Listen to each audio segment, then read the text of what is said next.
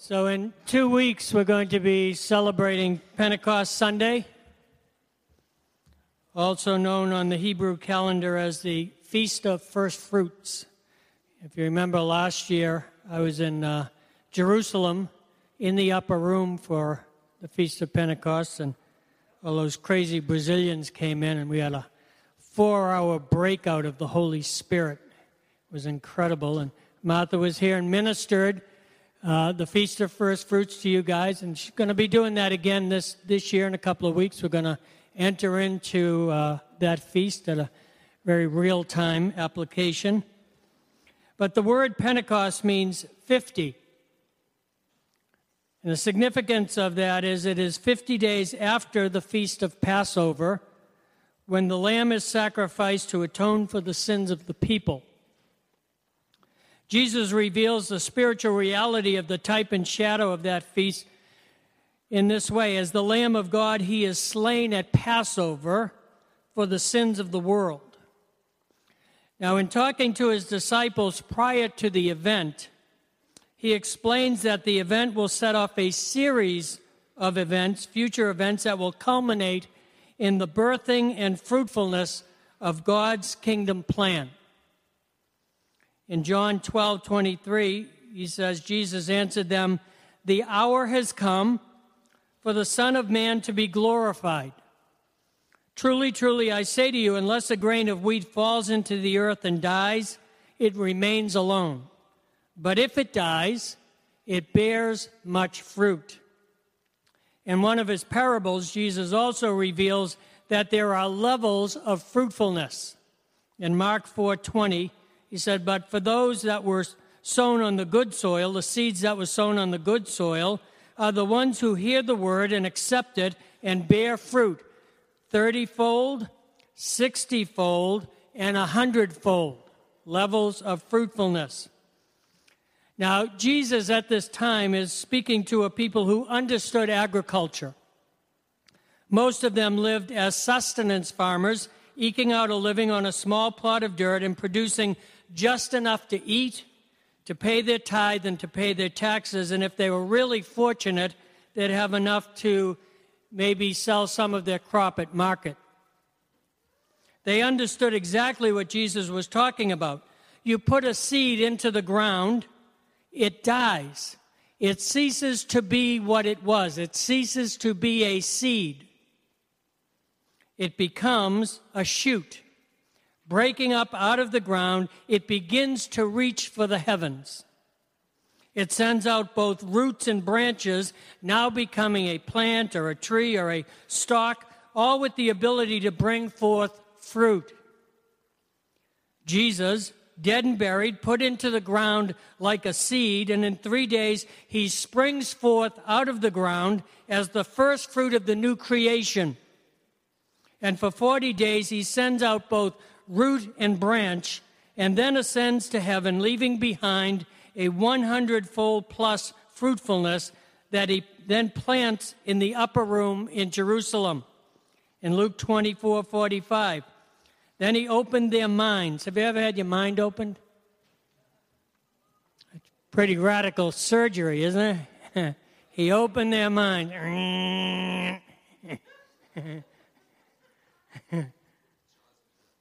Yeah, jaws of life. There you go.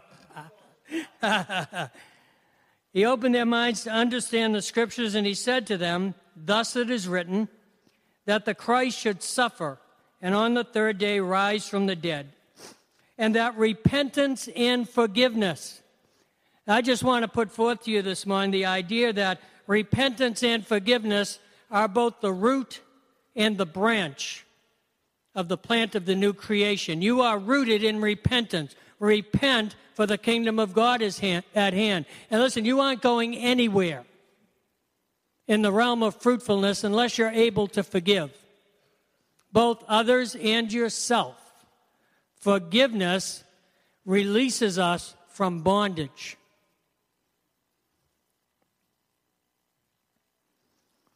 That repentance and forgiveness of sin should be proclaimed in his name to all nations, beginning from Jerusalem. And he says to them, "You are witnesses of these things, and behold, I am sending the promise of my Father upon you, but stay in the city until you are clothed with power from on high. So 120 pieces of kingdom fruit tucked away in an upper room incubator for 10 days, praying, waiting for the promise of the Father, and to the best of their understanding, pursuing the Holy Spirit. Then it happened. The spiritual harvest of first fruits begins. Acts 2, verse 1. When the day of Pentecost arrived, when the day of first fruits arrived, they were all together in one place, and suddenly there came from heaven a sound like a mighty rushing wind, and it filled the entire house where they were sitting. And divided tongues as of fire appeared to them and rested on each one of them. And they were all filled with the Holy Spirit and began to speak in other tongues as the Spirit gave them utterance. Excuse me, high pollen count in this place today. You guys are awfully fruitful. Was that a trumpet? What are we all doing here? The heck? The heck?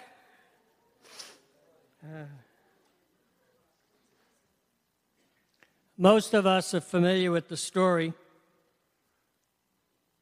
The sound and the power of the Spirit of God coming as the promise of the Father attracts the attention of multitudes of pilgrims who are in Jerusalem for the feast, and coming upon this magnificent scene filled with sight and sound, with wind and fire, power and declaration, they see this new crop of 120, the planting of the Lord, in a state of spiritual ecstasy, declaring the wonders and works of God in tongues that every people and nation can understand. You know, the miracle of Pentecost was not what they spoke, was the fact that everyone could understand what they heard. It was in the ear. They see fire moved by a mighty wind come upon each of these first fruits, and like the burning bush in the wilderness, they are not consumed. This is no quiet scene, no time of repose or meditation. No, this is audacious. I love that word. Rob gave us that word last week. Audacious. People in the crowd are yelling out, "These guys are drunk!" But Peter stands up and says, "We're not drunk as you suppose. This is power and wonder. The Spirit of God has come. The promise of the Father has arrived." And the end result is 3,000 souls are added to the church. Now, I know most Pentecostal teachings kind of apply this to Peter's sermon, that 3,000 souls. If that's true, then Peter's fruitfulness was 3,000-fold. I tend to think that the yield belongs to the church itself. I think it's a 30-fold yield, just as the Lord said 30, 60, 100-fold. But it's not the numbers that are impressive here. It's the spontaneity and effectiveness of the planting and the immediacy of the yield. No longer is the fruitfulness determined by seasons and feast days, by programs and detailed planning. The Spirit has come and enlivened the church to a new and living way where our words and our deeds are empowered by the active and abiding presence of the Holy Spirit of the living God dwelling among us and in us through the Lordship of Jesus Christ. And so we are encouraged in Romans 12:11 by the Apostle Paul, "Do not be slothful in zeal. Be fervent in the Spirit. Serve the Lord." This word fervent is a Latin word from fervio. It means to be hot, to boil, to glow. Hot, boiling as fervent summer, fervent blood, hot in temper, vehement. They are fervent in dispute, ardent, very warm, earnest, excited, animated, glowing, as fervent zeal, fervent piety, fervent in spirit, and that's just Webster.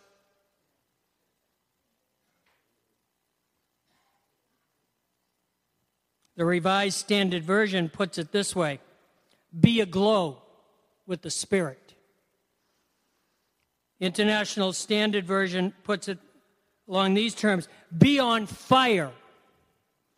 Be on fire with the Spirit. Then the Message, it says this: don't burn out.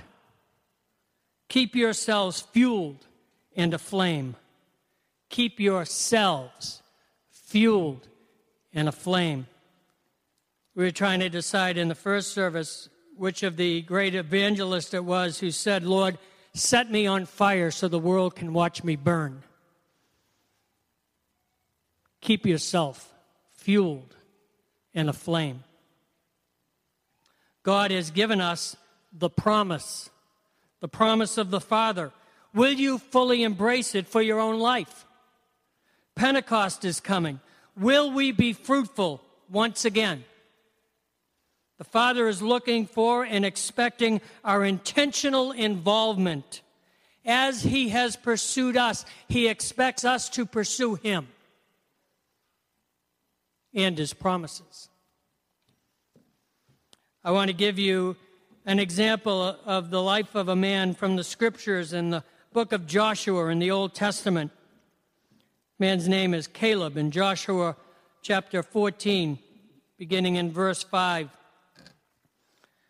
where Caleb has received a promise from God. The people of Israel did as the Lord commanded Moses. They allotted the land. Then the people of Judah, now Judah means praise. Okay, so it's then the children of praise, the people of praise. Kind of keep that on the right side of your frontal lobe there. All right, we're going to be referring back to this again. Then the children of praise came to Joshua at Gilgal, and Caleb, the son of Jephunneh, the Kenizzite, said to him, you know what the Lord said to Moses, the man of God at Kadesh Barnea, concerning you and me. I was 40 years old when Moses, the servant of the Lord, sent me from Kadesh Barnea to spy out the land. And I brought him word again as it was in my heart, but my brothers who went up with me made the heart of the people melt. Yet I wholly followed the Lord my God. And Moses swore in that day, saying, surely the land on which your foot has trodden shall be an inheritance for you and for your children forever, because you have wholly followed the Lord my God. Caleb is now 85 years old, but his time has come. And he understands that the promise must be claimed. In verse 10, and now, behold, the Lord has kept me alive, just as He said, these 45 years since the time that the Lord spoke this word to Moses, while Israel walked in the wilderness. And I got to say, that's no small thing.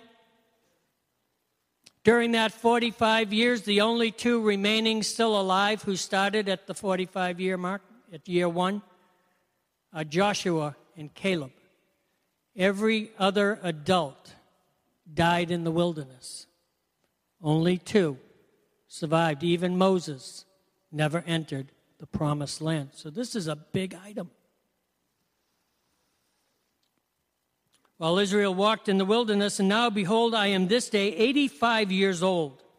I am still as strong today as I was in the day that Moses sent me. My strength now is as my strength was then, for war and for going and coming. And here it is. So now, give me this mountain. Give me this hill country. Give me my promise. The Lord spoke on that day. For you heard on that day how the Anakim were there, with great fortified cities. It may be that the Lord will be with me, and I shall drive them out, just as the Lord said. The promise of the Father is for you today. Will you claim it? Lord, give me your Holy Spirit.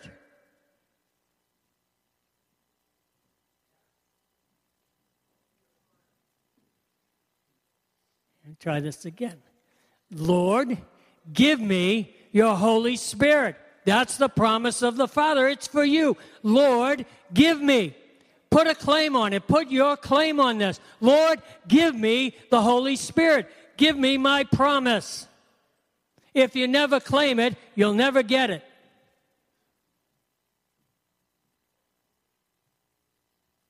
The promise of God is imparted. Verse 13, then Joshua blessed him, and he gave Hebron to Caleb, the son of Jephunneh, for an inheritance. Therefore Hebron became the inheritance of Caleb, the son of Jephunneh the Kenizzite, to this day, because he wholly followed the Lord. Why is all this happening for Caleb? Because he wholly followed the Lord. He was not a part-time believer.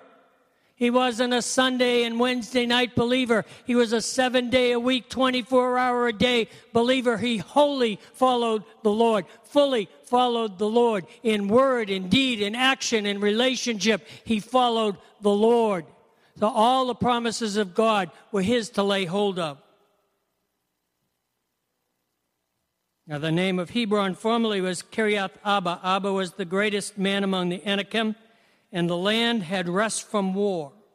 So who gave Hebron to Caleb? Joshua did. Who promised it to Caleb? God did. See?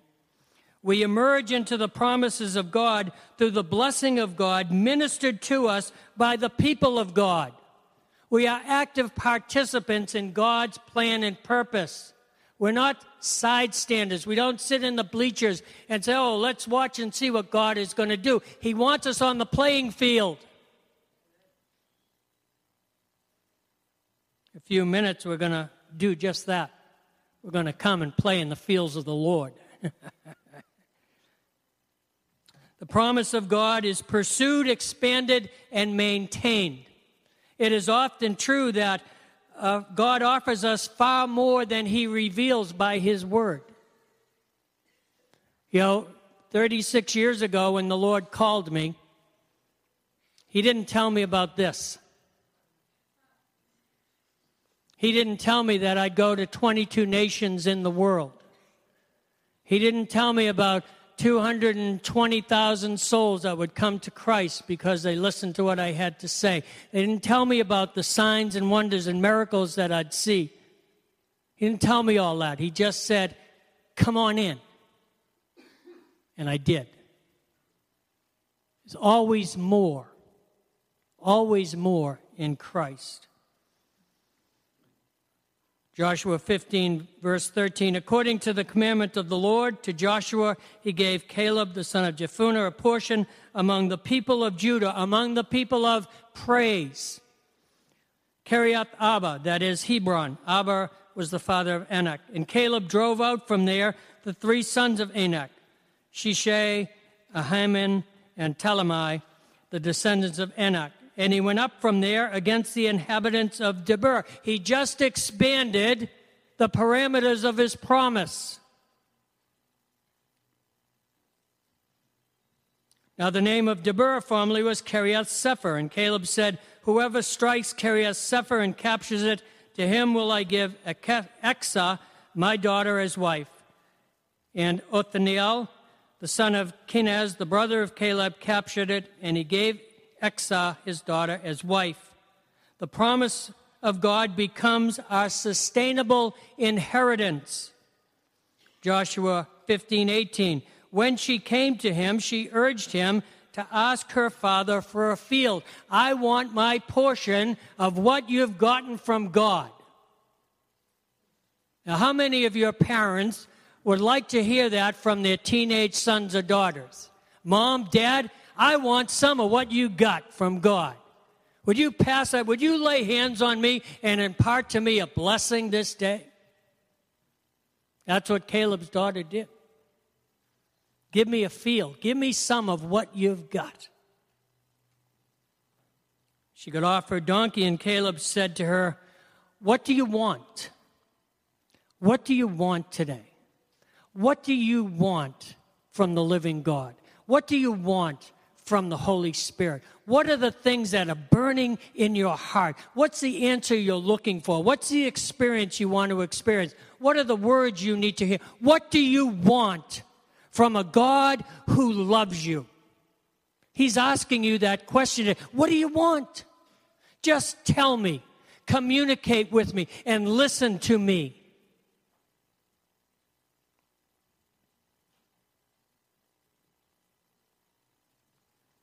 She said to him, give me a blessing.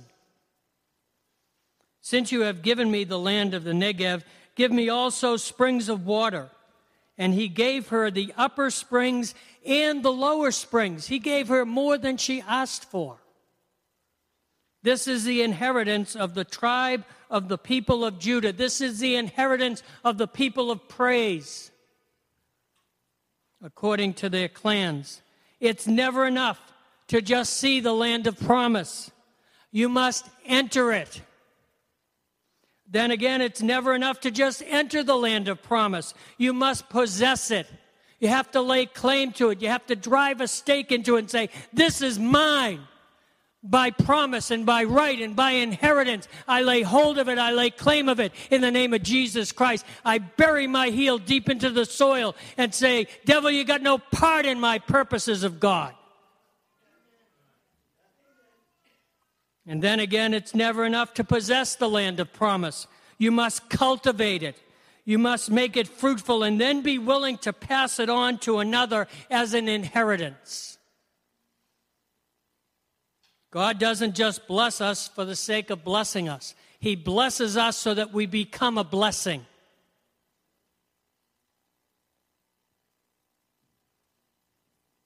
Jesus, speaking to Nicodemus in John 3, verse 3 through 8, he says, you must be born again to see the kingdom of heaven. Caleb saw in 45 years, he burned with desire to enter in. He was fervent for the things of God. Jesus goes on to say, you must be born of the Spirit to enter the kingdom of God. Listen, you can get weary wandering around in the wilderness of church life, waiting and hoping to someday in the great by and by to inherit the kingdom of promise. I don't want to do that. I don't want to wait. I want it now. Give me my portion. Remember, the scripture says that Israel was the church in the wilderness. I think sometimes that the church has never come completely out of the wilderness and into the promises because we lose our fervency. We no longer are burning hot for God, and we lose sight of His promises.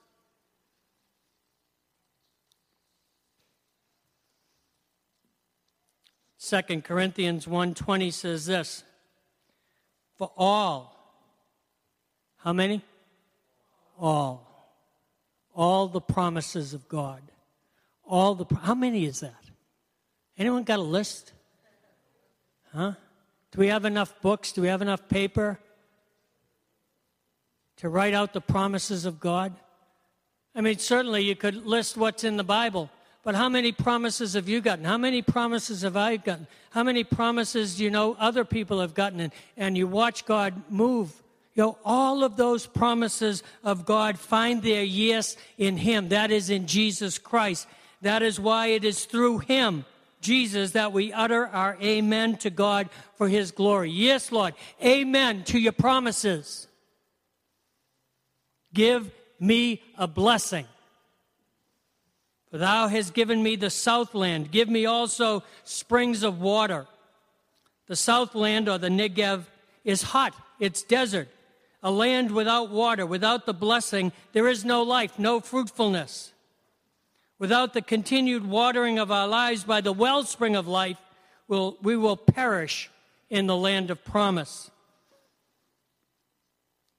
Some of the men came with me last year to Israel, and we went down to the area just above the Negev by the Dead Sea. And it's barren, and it's dry, and it's brown. And every so often you see a 12-foot wide strip of beautiful green. And you go up this wadi, this little gouge in the middle of this mountain, and there's a little stream. Little stream, little waterfall. But that little bit of water just saturates the land out in both directions. And everything that water touches springs to life. It's an amazing thing. Father, give us a blessing also. Give us springs of water. And he gave her the upper springs and the lower springs. One thing you can be sure of is that when you're hot for God, you will get thirsty. And if you can look at your life and say that you're no longer hungering or thirsting for the things of God as you used to, then you're no longer hot. And I pray that we've not become lukewarm. This is the inheritance of the tribe of the children of Judah. This is the inheritance of the children of praise. Psalm 76:1 says this, in Judah, in praise, God is known. In praise, God is known. Psalm 22:3 says, but thou art holy, O thou who inhabits the praises of Israel. Listen, when the music strikes and our voices lift up and our hands lift up and we're praising the name of the Lord, he comes and inhabits. He just clothes himself with our words and with our emotions and our affections. He loves to get saturated with what's coming out of our being. He inhabits the praises of his people. Psalm 87:7 says this, they that sing as well as they that dance, June. June, still there, yeah? Still dancing? Okay, girl. Shall say this, all my fountains are in you. All my fountains are in you. Are you thirsty today? Are you thirsty for more of God? John 7:37 says this, on the last day of the feast, the great day, Jesus stood up and cried out, if any man thirst, let him come to me and drink. Gentle and meek, mild. If anyone thirst, let him come to me and drink.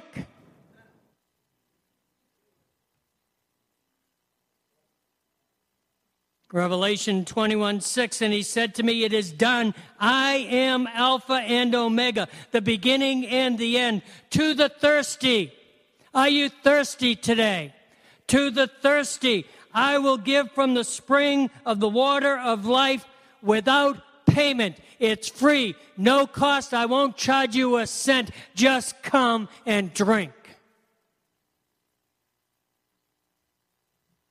Revelation 22:17, the Spirit and the bride say, come. Let the one who hears say, come. I want you to turn to your neighbor and say that to him. Come on. Come on. Let's do this thing. Come on. Let's come. Let the one who is thirsty come. Let the one who desires take of the water of life without price. The source is Jesus. The cup is praise. The invitation is to come.